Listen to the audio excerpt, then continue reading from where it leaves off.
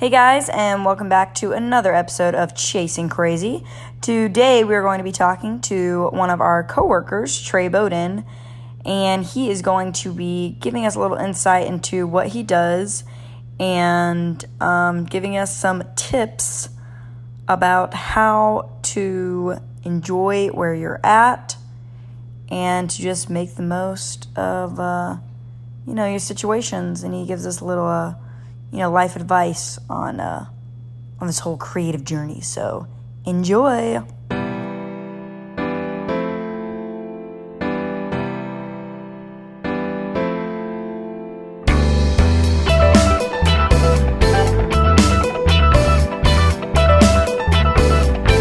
Hey Trey, how's it going? I'm doing great, Rick. How are you? I'm doing good. All right, guys. Yeah, we have Trey on this week to give us a little background information on, his experience with his journey. So, Trey is my boss, and he is a creative director here at Mount Vernon. So, Trey, kind of introduce yourself. I just said that you're the creative director, but give us a little, who are you? So, my name's Trey Bowden. I'm the creative director at Mount Vernon School. It's an honor to be on your show. Thank you, guys. It's an honor to have you. But I've been here for 7 years. This is going to be my 8th year start.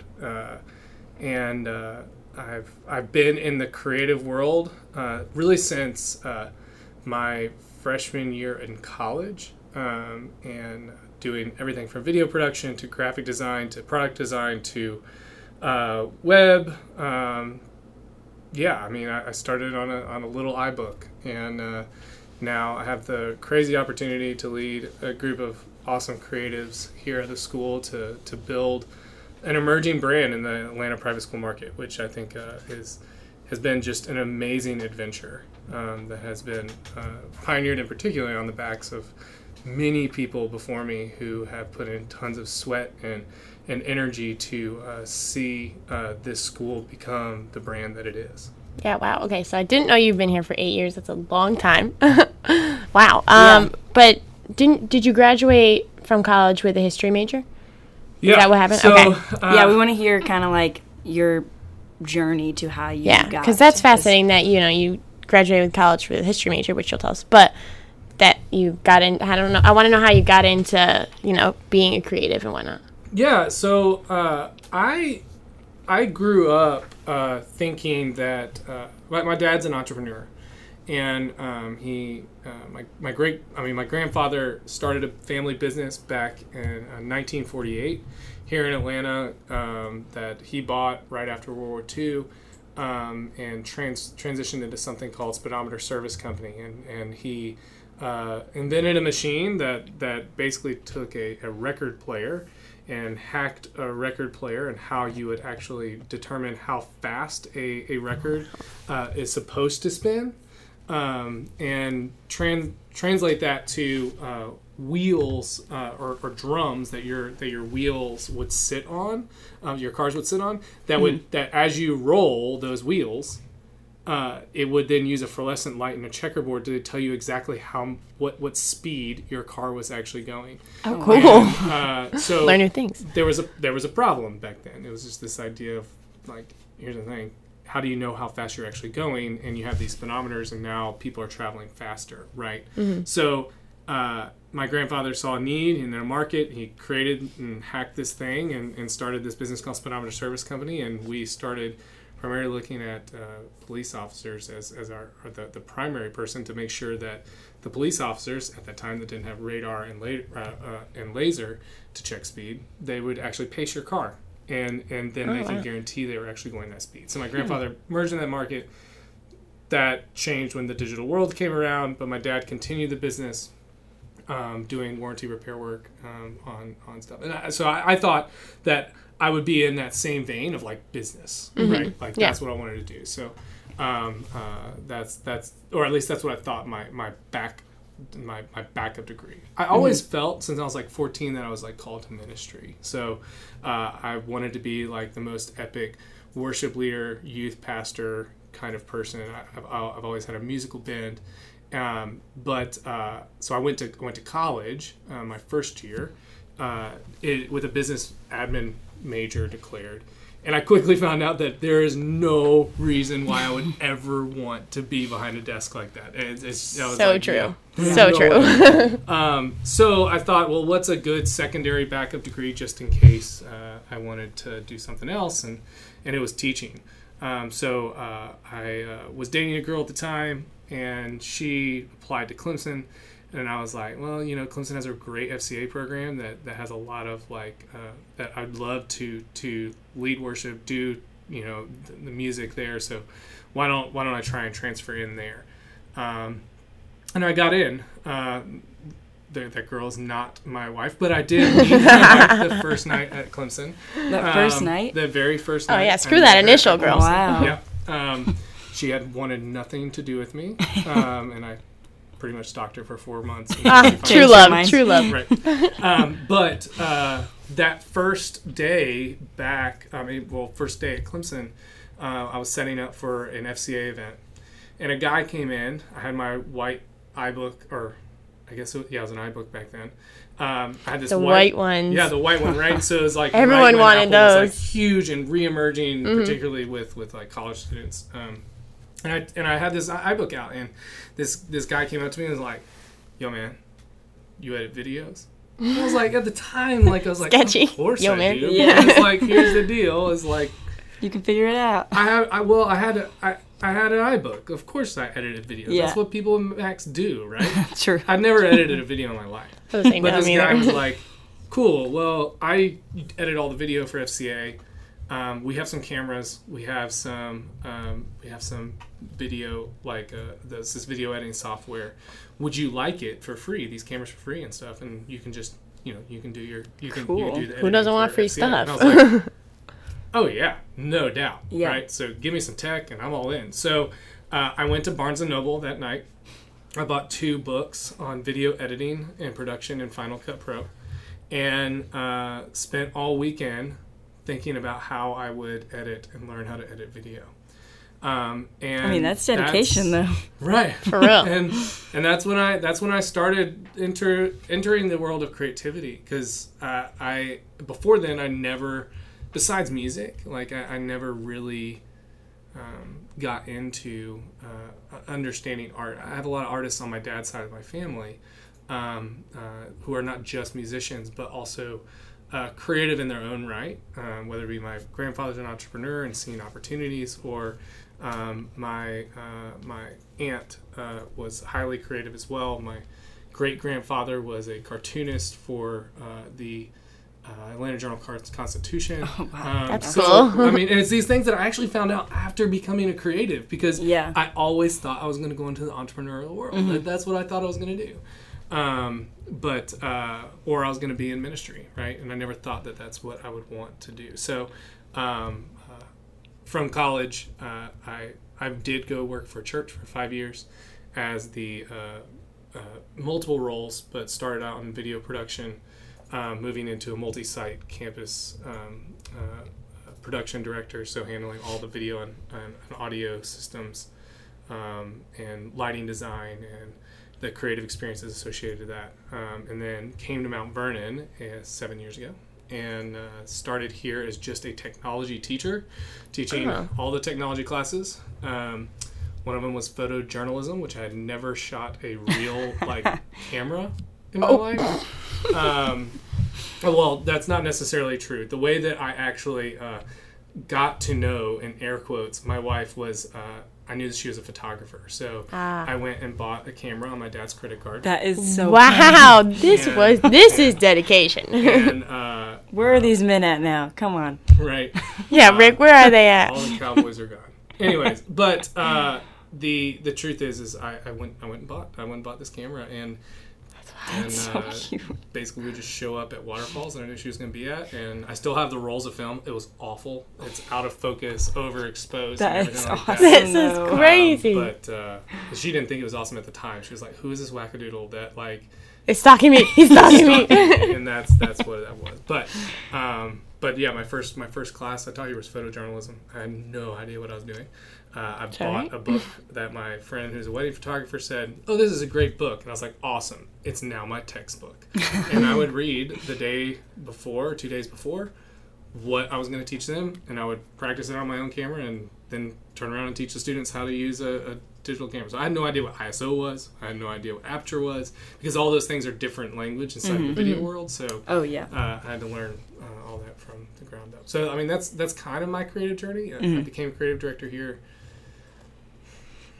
5 years ago, I think. Mainly just because I had a lot of event production experience, and then started doing graphic design for the school.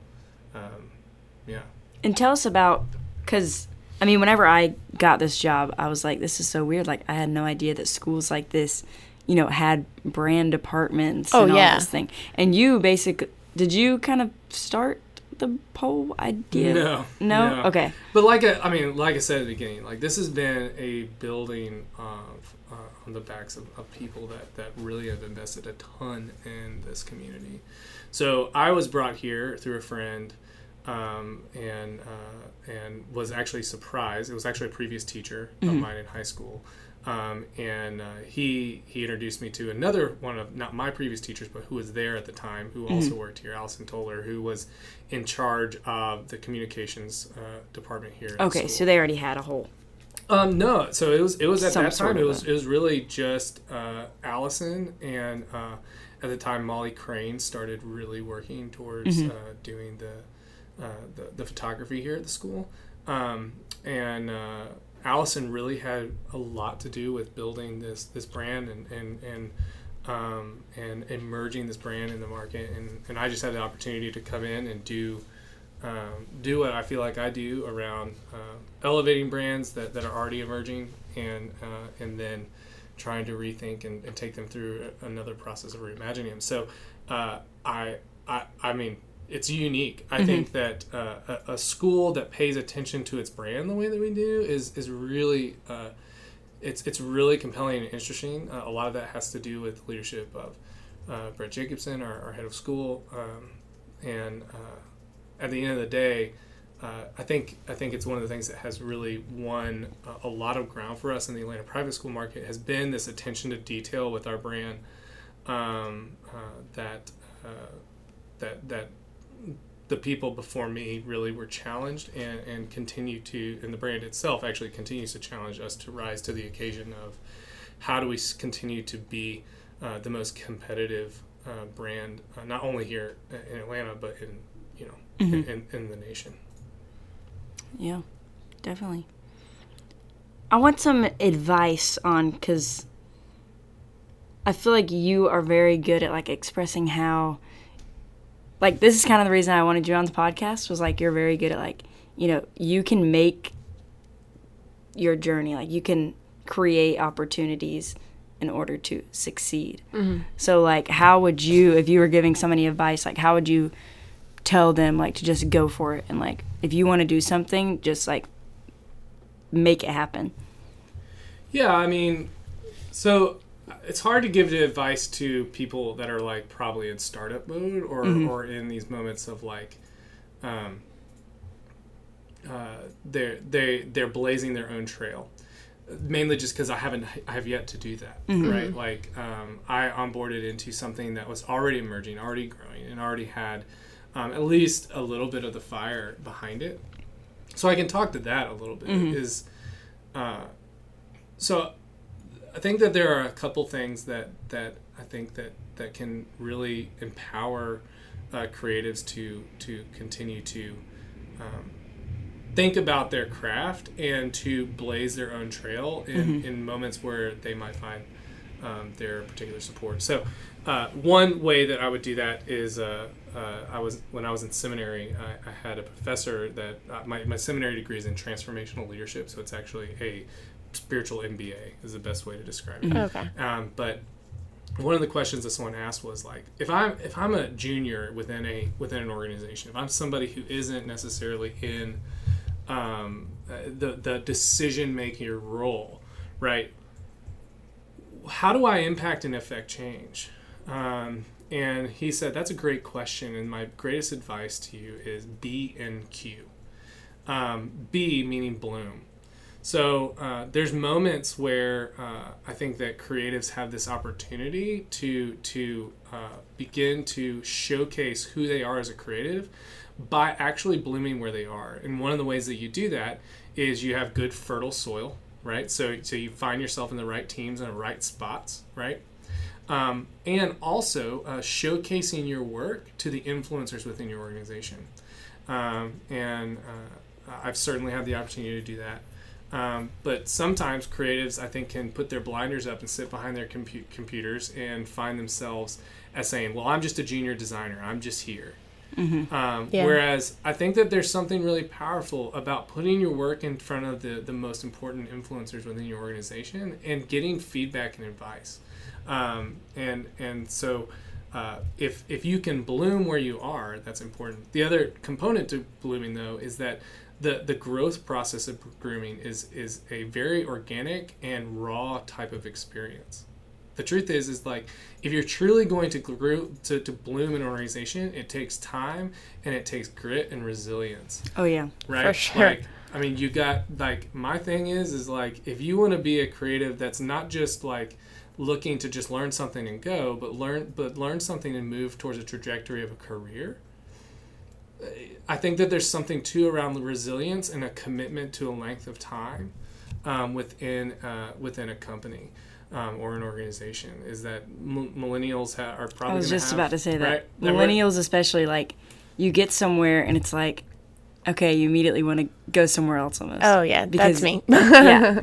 And it's like, we're not used to, I mean, I've thought about this, like, the most I've ever been committed to something, basically, was, like, college. Mm-hmm. Like, I went to 4 years of college and that's it. So thinking about, like, being at places for longer than, like, a year just seems so long. Which is a and new you have concept, to make the most out of it. right? Like, Like, I think that's a new concept. Mm-hmm. Like, people, like, our parents had, some of them have single careers. Oh, my mom Yeah, has been that in the blows same, my mind. I mom's- can't imagine staying yeah, somewhere for, like, 20 has been there years. since she graduated college. Like, Yeah, she's that's still insane. Right. But at the same time, like, there's another danger and another insanity to it of saying, well, I'm just going to move whenever. Mm-hmm. One, how do you develop bridges of trust? Yeah. Right? Particularly with your design, right? Like, that you actually know an organization. Like, here's the thing. Organizational change, most people predict that it takes 7 years to change and influence an organization. Like, if you want to actually build influence in an organization, you better be in it for the long haul at some level, right? But at the same time, like, I agree also, is like, sometimes you need change, and the change is okay. The question is, why are you changing? But that can go down a total different rabbit trail. But, like, so blooming is one. Nudging is another. So nudging is around those moments in a meeting or in a conversation where you feel like you can kind of like, hey, come here, check this out. Like, you're poking your elbow out and you're like, hey, come with me and do this. Like, or hey, why don't you get in there and like, or what? Hey, why didn't you think about this? Right? Nudging is a really important part, because sometimes our influencers in organizations that we might work under or we might be led by, they may not actually have, they might have their blinders up as well, and may not notice the new eyes and perspective that young creatives might bring to the table, right? So That's a good point. So I think that nudging is important without being passive aggressive, because sometimes what we do is we nudge in a way that might be like, I'm trying to prioritize my own agenda in order to nudge. No, it's nudging for the sake of the organization. It's becoming and stepping into that hero from, like, the hero's journey. It's like, you do things for the sake of others or for the sakes of your organizations. If you can position yourself not necessarily as like a know-it-all, but rather somebody who genuinely is like, I have a great idea, let me nudge you in this direction. That's expending influence. It's not being passive aggressive. Yeah, But and I think that comes with, like, just being a good leader as well, like knowing how to go about that. Right. And then the last one's question. So at the school here, we have one of our norms is start with questions. We talk about it all the time. And I feel like that we're pretty good at it and living into that. Yet at the same time, I think that if you understand how to ask the correct questions and to think about moments when to ask the right questions are, though, that is another way for creatives to lean into. Because the thing about creatives that I think is true, particularly the really good ones, are we actually see things that are unseen, which is kind of like the beauty of the creative act that I love. Oh, for sure. Like, one of my favorite things is taking something from my imagination, going to like sketch, from sketch going into concept to mock-up, and then all of a sudden pass that off to someone to produce that final result, or even getting in that, like even down to the point of like choosing the paper, and then all of a sudden you print it out and you're like, this is the thing that started in my mind and that came out right.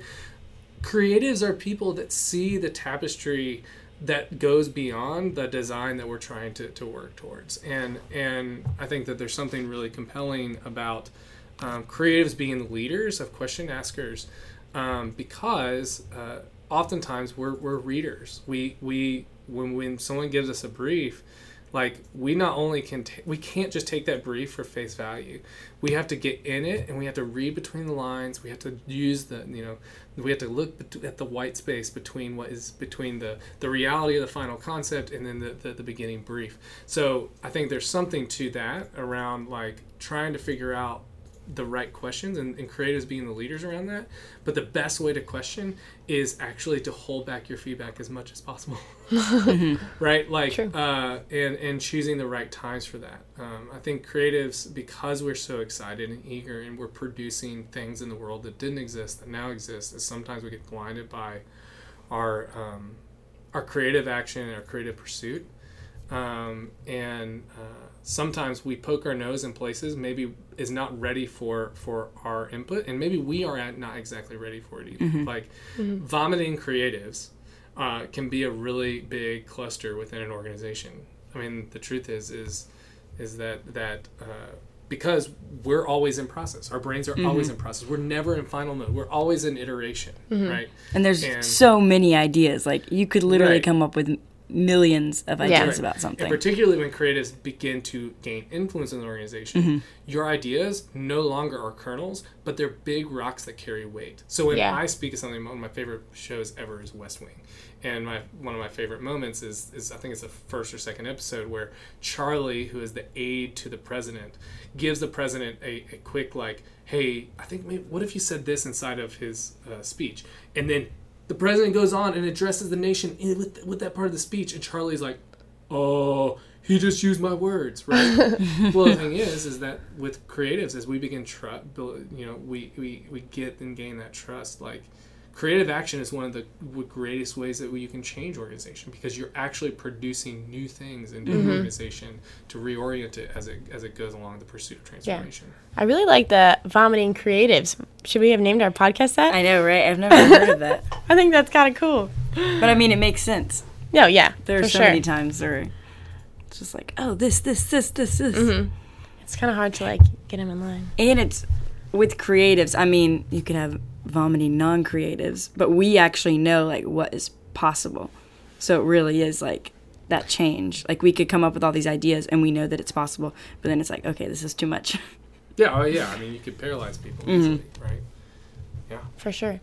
I think one of my questions is, and I'm sure you have a lot of experience just because, you have 8 years here, is how have you learned to kind of take, not criticism, but, constructive feedback and not kind of let it hinder you? Because I find that's kind of the hardest part, at least starting out, is, because you have this great idea and then someone comes and shuts it down. And it's like, how do you kind of build upon that? So, one, I still get defensive. Okay, so it never stops. Okay, good. So good. I've written in my journal in the past 2 weeks is don't get defensive is one of my goals. I right? love it. So that's awesome. The ownership of your ideas is a very difficult thing to divorce your own bias and heart from, right? Because as creatives, like, we love the things we create. Like, we're proud of them. Easy, yeah. Right? We can fall in love really easy, really quick, right? For sure. Yet at the same time, there's so many times that I can point back to is that the challenge of the sandpaper, which is sometimes what I would call feedback, to my original design actually produced and yielded a lot more fruit than my design could ever have done, right? For One, I've had to think about this is that feedback is a gift. That as much as I can, I want to try and always thank the person giving me feedback, whether it be constructive or unconstructive. That at the end of the day, I would rather have someone communicate their feedback and then withhold their feedback. Because feedback is something that I can hold at a distance. I think a lot of times the reason why we deal with feedback is actually because whenever we produce a design or we show a design, we're actually we're seeking validation from others, right? Like if you produce something into the world, you want to hope that someone else likes it, For right? sure. Because if you don't like it, then why are you even putting it out there, right? Yeah. But we're looking for validation, right? Yeah. So when we have any sort of feedback that is against our design, I think oftentimes the result is not it's actually our own selfish pursuit to look for validation, where which probably opens up a little bit of a heart issue in general as a creative. Like, what are you holding up as idols in your own life, and even in your design, to say that what I produce is the best thing, because we all know what I produce is not the best thing, right? Even the greatest designers know that that's true.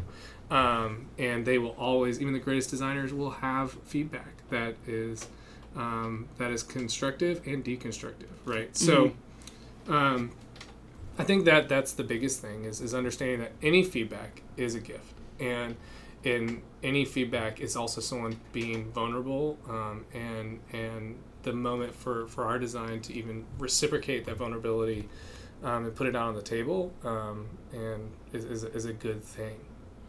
Yeah. I think with feedback too, it's hard because I feel like half the time I'm thinking of, okay, like what does this person know about design? And so I'm like, maybe it could be terrible feedback, but then other times it's really good to have that outside perspective. And I mean, it could make your design so much better, but it is one of those things where it's like, I love this so much and I'm really proud of it, and you want to change it. But then it could turn in later, you might be like, oh wow, looks so much better now.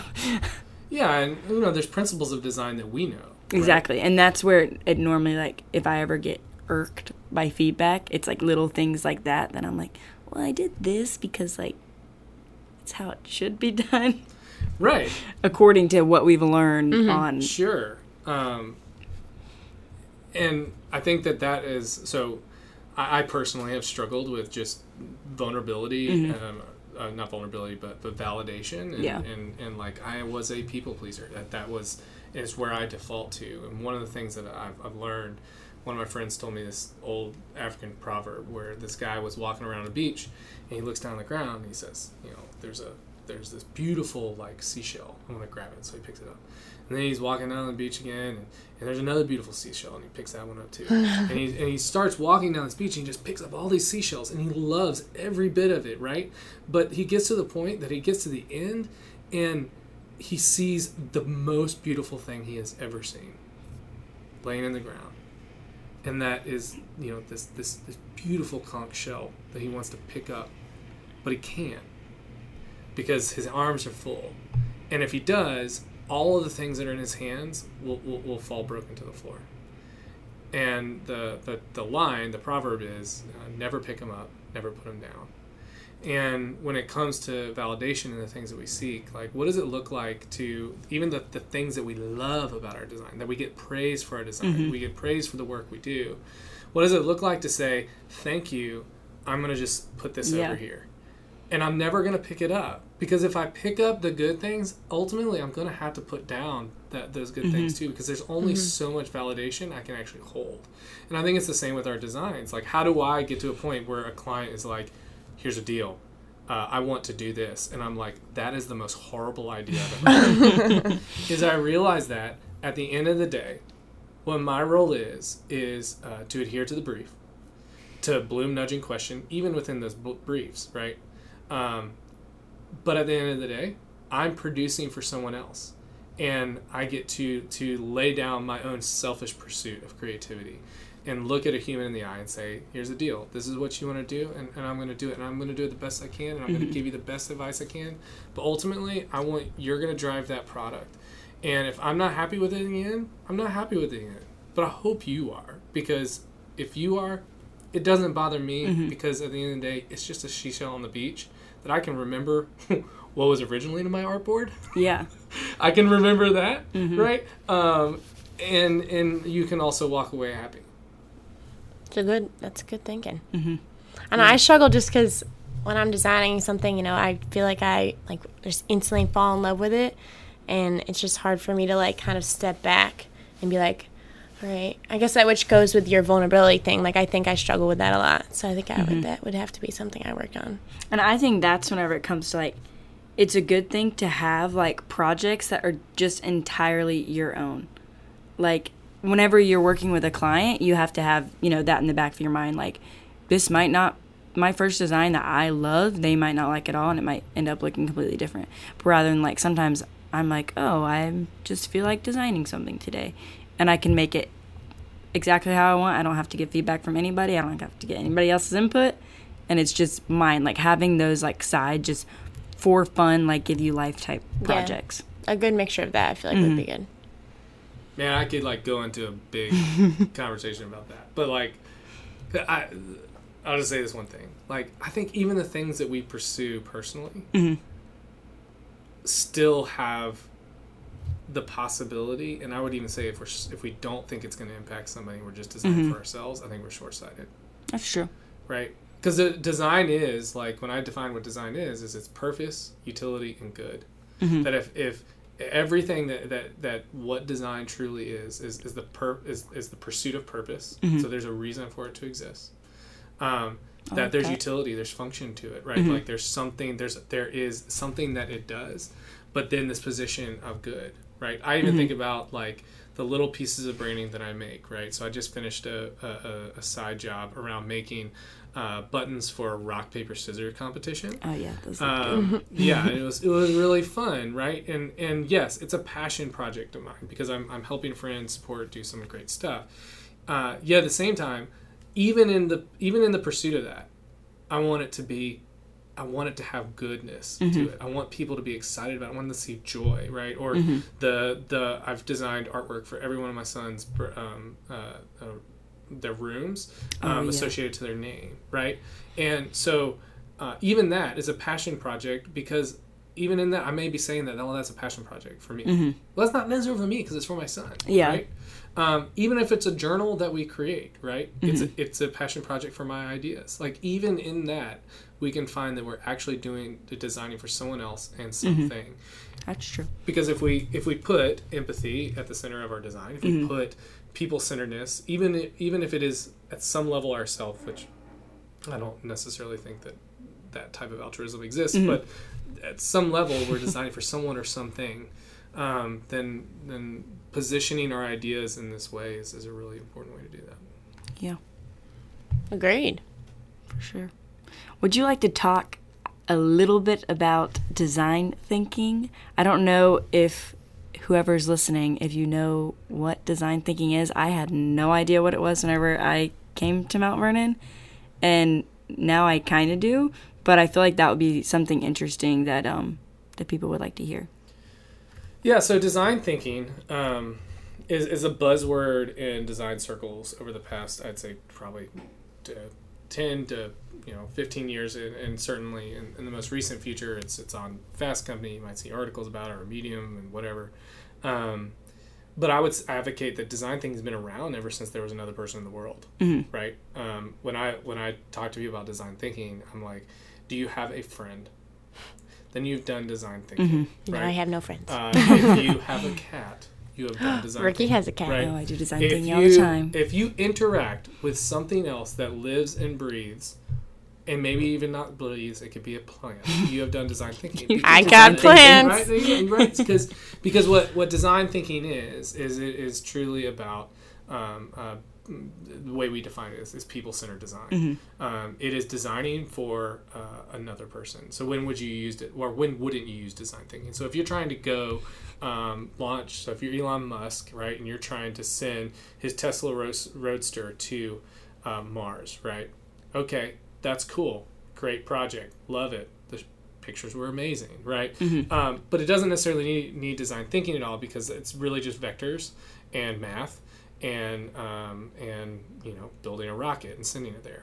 However, if you're going to send a group of people from here to Mars and they have to experience the 9-month travel to get there, and how do you actually keep them from like killing each other? And more than anything, then is how do you keep their psychological health not only healthy but even productive, right?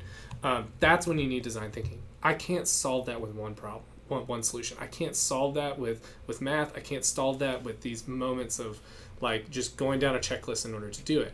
It's going to require me as a designer to actually interact with another human being and understand their position and place. So empathy is at the core of what design thinking is, and in that, I mean, this is what's taught me a lot about being a designer. If you're truly going to be a design thinker, you have to suspend your own ideas and your own judgment on what you think the solution is, because you're no longer designing for you. You're designing for someone else and their experiences and what they're going through. So design thinking is just that. It's people-centered design, and there's tons of models out there. And we have one certainly at the school called the MVI-FI Compass. MVIFI. Sorry, I always say MVIFI, and people are like, what's that actually mean? MVIFI, Mount Vernon Institute for Innovation Compass.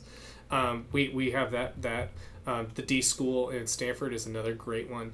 Henry Ford model is another good one. I mean, all these different models. But if you boil it down, what we've discovered in all of our research, I mean, our team has probably researched anywhere between 40 to 100 different models. I mean, just a ton of models as we've gone through designing our own. If you boil it down to, it's empathy, prototyping, and feedback. Those three things. If you put empathy at the center of what you're trying to do in design, you prototype it, and then you seek feedback, and then you iterate on it, and you move through that process over and over again, you are in fact doing design thinking. And, agile thinking is got design thinking right in the middle of it. Lean startup models have it in the middle of it. Like all of these different things that I think are actually emerging, particularly in startup culture, has design thinking in the middle of it, and it produces a really messy design path. Yet at the same time, I really think it serves customers and clients in a way that's really valuable. Yeah, I mean, I think it's definitely helped me with my own designs, like thinking about that. I never really thought about, like why am I designing something? Or like, what can I think about in order to help me? Like designing with empathy. You think more about like the customer or the user that is actually receiving that design. Right. And it makes it real, like it makes it more, okay, I might design it differently if it's going here than I would if it's going, to someone else. That's right. And design thinking is not just a mindset. It's also a practice, right? Yeah. So like a lot of people actually get to this point, particularly early design thinkers are like, oh, I just need to think about good UX. No. You literally need to take a prototype and hand it to one of your users and say, what are you going to do with this? And then watch them do it and be like, oh, okay. Because like one of the most simple like designed pieces out there is a door, right? There is a door, I mean a wooden piece. There are 2 hinges, and there is a handle. Let's talk about like the smallest function of utility there is. Like it is small, but have you ever encountered a door that you didn't know how to open? We have one here at work. It's called what's it called? It's called a Norman door. So yes. The you don't know which way to if you're pushing or pulling. Right. Or right. like, or just in general, like, okay, which way do I do this in order to get it to open? Yeah, it's just it's a door that you don't know how to work, right? And the wait, what's the point of that? I'm confused. Well, it's like you don't realize. So like, the one that I've always realized is, it's like I'm either pushing or I'm pulling. But every time I do the opposite, and I'm like, oh dang. Yeah, because there's handles on each side that make it look. Oh, exactly. So it's just a design thing, like. oh, who thought about this one? They should have thought about it a different way. Oh, so Or, you're saying they didn't do took enough it out design there thinking. into No, the world they to didn't do see. design thinking. Exactly. They didn't put their user at the center. Yes, because Like, your user Calling is them out. missing Who designed that door? Exactly. You're using a door. Like, Yeah. all you have to do is put the door up inside of a frame in an office and be like, And use see this how door people react. and see how it happens. But I can go online and find door after door after door that has this. It's a up and down little, like, it looks like it's a pull handle. And on the other side, There's it has nothing. it has a handle. Oh, what?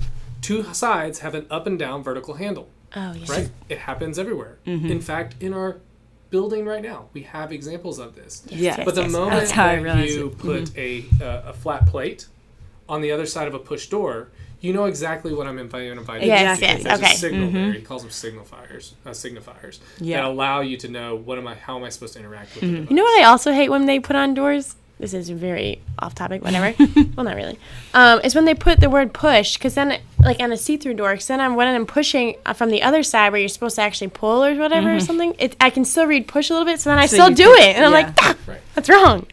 Which is why the design of the door itself That's right. Yeah. should be indicative. Yeah. Of Yeah, I exactly mean, in what you're that doing. book, he actually talks about how writing should be our last mode of defense for how to use it in design. Because if you can't use it without writing on it, then it probably is not Something's working wrong. right. Yeah. Something's very wrong. Right.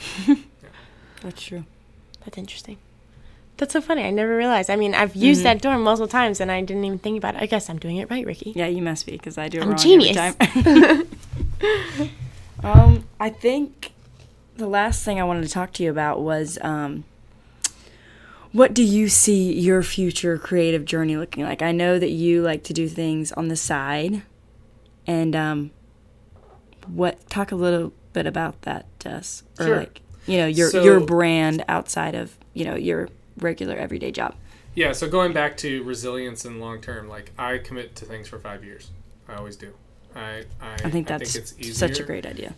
to make that commitment to yourself and say, I'm going to deal with this for 5 years because it's going to be ups and downs and I have to deal with it. Because the worst thing, people who leave wounded wound people they're going to. And you like never that. want you never want to leave an organization wounded because you will just end up wounding the next organization you go into.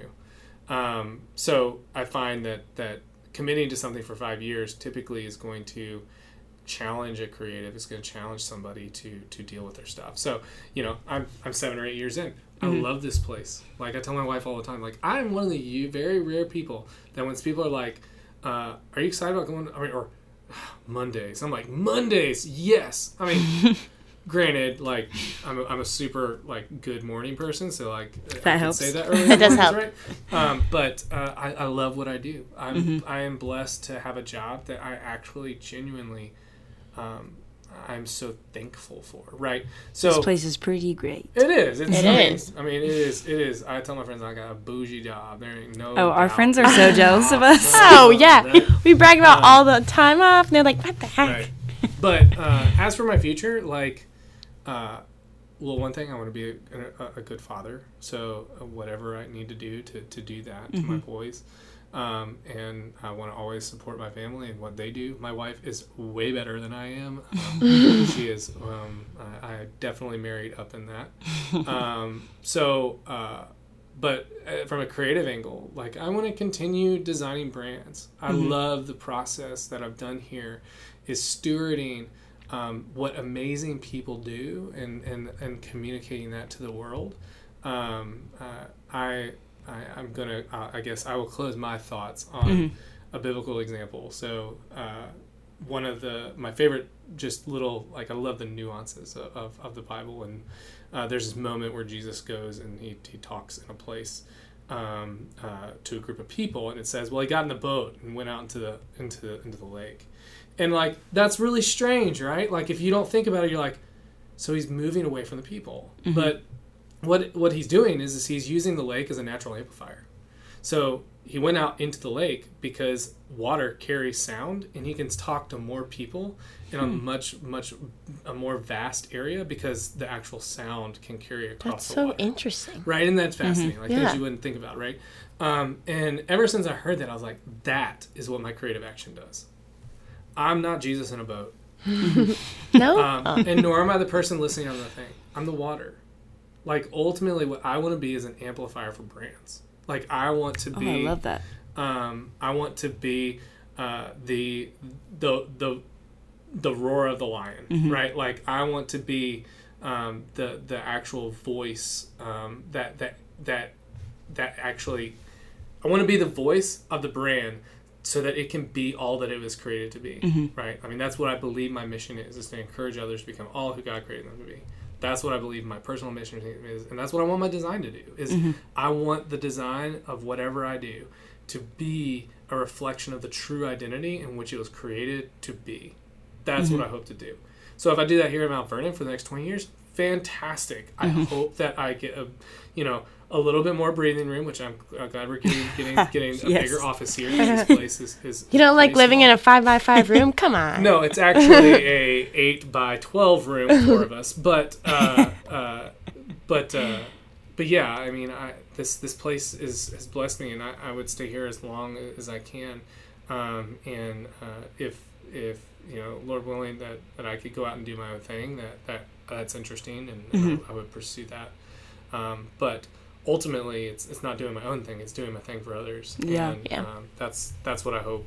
Whatever I do, wherever I go, that my creative action would actually be a way of encouraging brands to become all that they were created to be. So yeah, that's kind of what I hope the future would be. I really like that reference you made. That was so.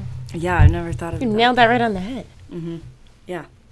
Well, thank you so much Yes, for thank joining you. us. This has been great. Yeah, I think people will get a lot out of this. And I think Yeah. part of what we want to do with Chasing Crazy is, not everybody wants to or is meant to go off and be an entrepreneur and start their own thing. Oh, yeah. But the idea of finding a job that you just absolutely love and making the most of it and, impacting others in a good way in that way as well.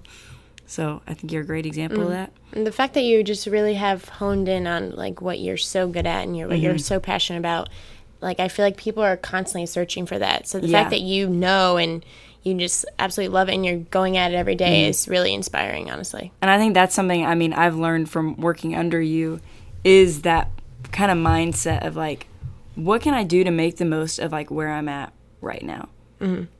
Because, and part of that is, me being a 23-year-old is for sure. I go through phases of I absolutely love where I'm at and I'm going to stay here forever. And then I go through spurts of I gotta get out. I don't know, I've been here a while. Technically I have that on my resume. I could leave now. But it's why would I do that? I really do love where I'm at. And I think that's just I have those phases of change I'm the and exact same. liking that change. The fear that I have for millennial creatives, and I'm a millennial. Look, I'm 34, right? I'm just on the other end of the millennial spectrum as you guys, right? Yeah.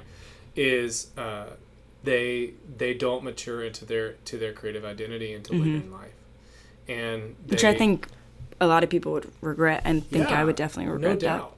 And I think the only way that I've been able to do that is, one, I've embraced hard stuff in life. I've embraced hard stuff in my design pursuit. I never, ever, ever thought I would ever be a teacher in a school. Never. I thought I was going to do music. I got a history degree just because, it had a teaching degree attached to it, and I thought I could always get a job, which, by the way, when I was actually searching for a teaching degree, it was during the recession, and I couldn't get a job. Right? Darn it. There goes wasn't that. really that good of a backup. And honestly, it's about just with our own creative action, where we have to just refine, and we have to think about the things that are at the deeper level.